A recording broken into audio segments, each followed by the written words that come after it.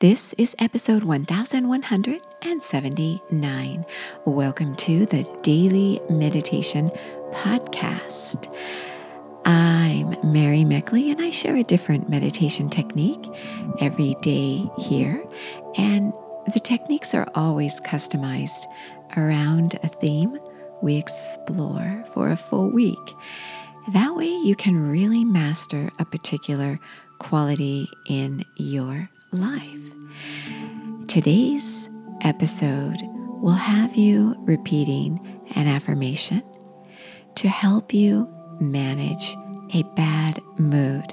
And that's what this week's series is all about. It's how to even keel your moods, to anchor your mood to be the kind of mood you want to cultivate, rather than to accept a mood or to be drawn into a mood that doesn't support you. So as you consider a bad mood, think about this week's mood you'd like to cultivate. And then as you think about this mood, think about what may challenge you as you cultivate this mood.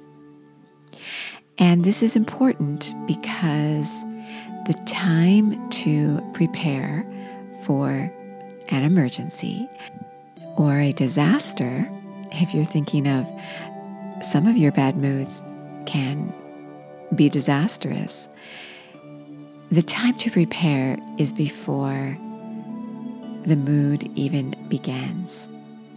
And this allows you to manage different stress triggers that come your way that have the potential to propel you into a bad mood. So I'll share with you a personal example of how I currently am managing this in my own life. So my mood that I'm cultivating is a mood that has me excited about anticipating my son going to college soon and this great opportunity for him. But he has to take the exams for the colleges that they require, such as the SAT and the ACT. So this is his junior year of high school, and it's all about test prep. Now, he has a couple of friends who also are preparing for their exams, and they're all applying to the same colleges.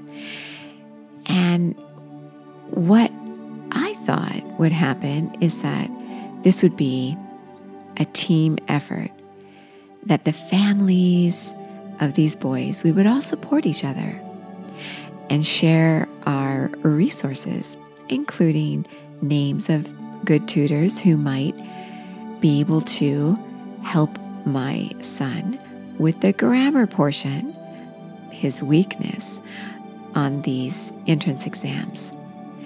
I've shared a lot of resources with these families, and I just thought that we would share resources. Well, what I've found out is that's not the case.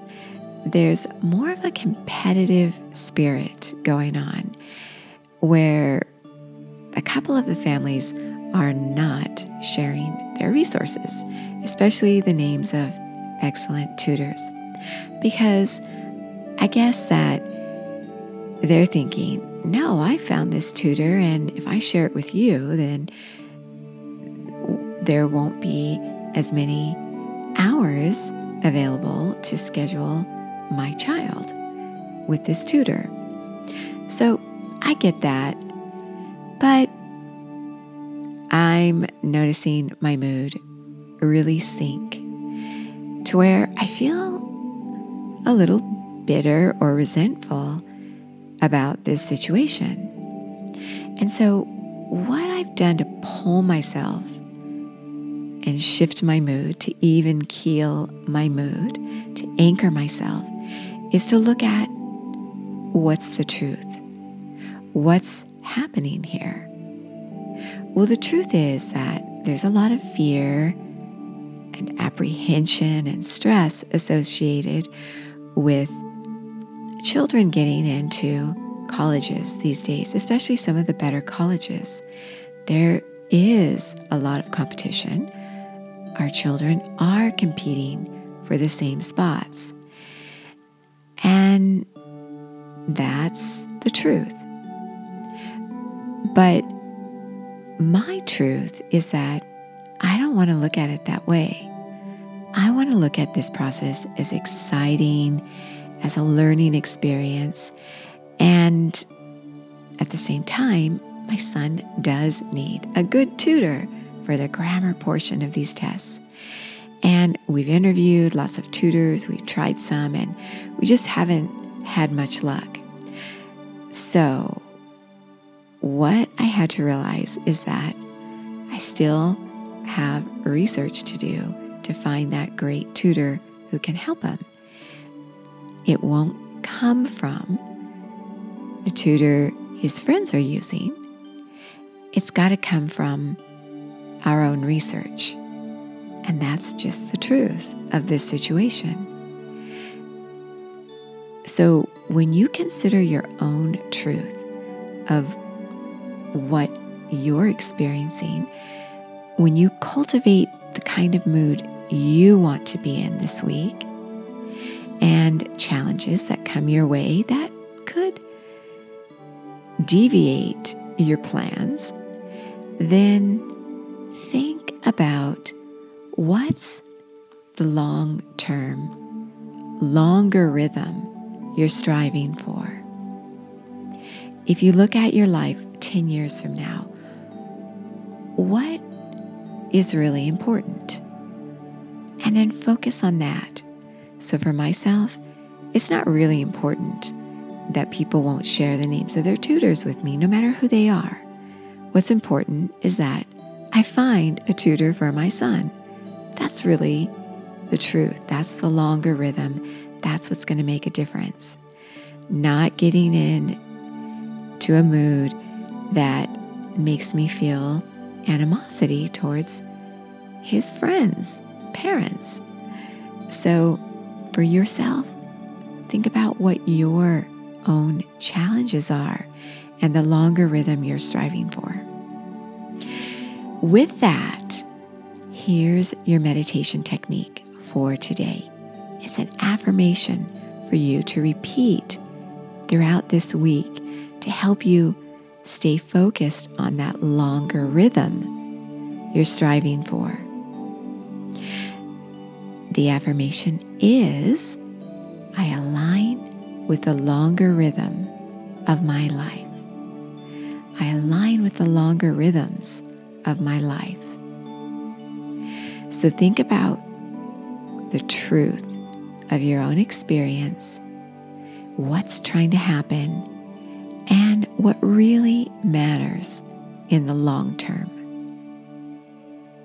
So again, as you sit down and meditate, repeat, I align with the longer rhythms of my life.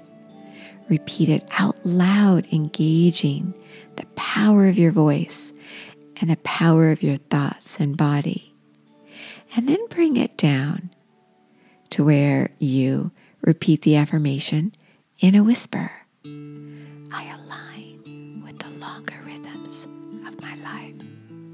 Repeat it this way a few times, and then repeat it mentally, silently to yourself. Do this several times as you repeat the affirmation.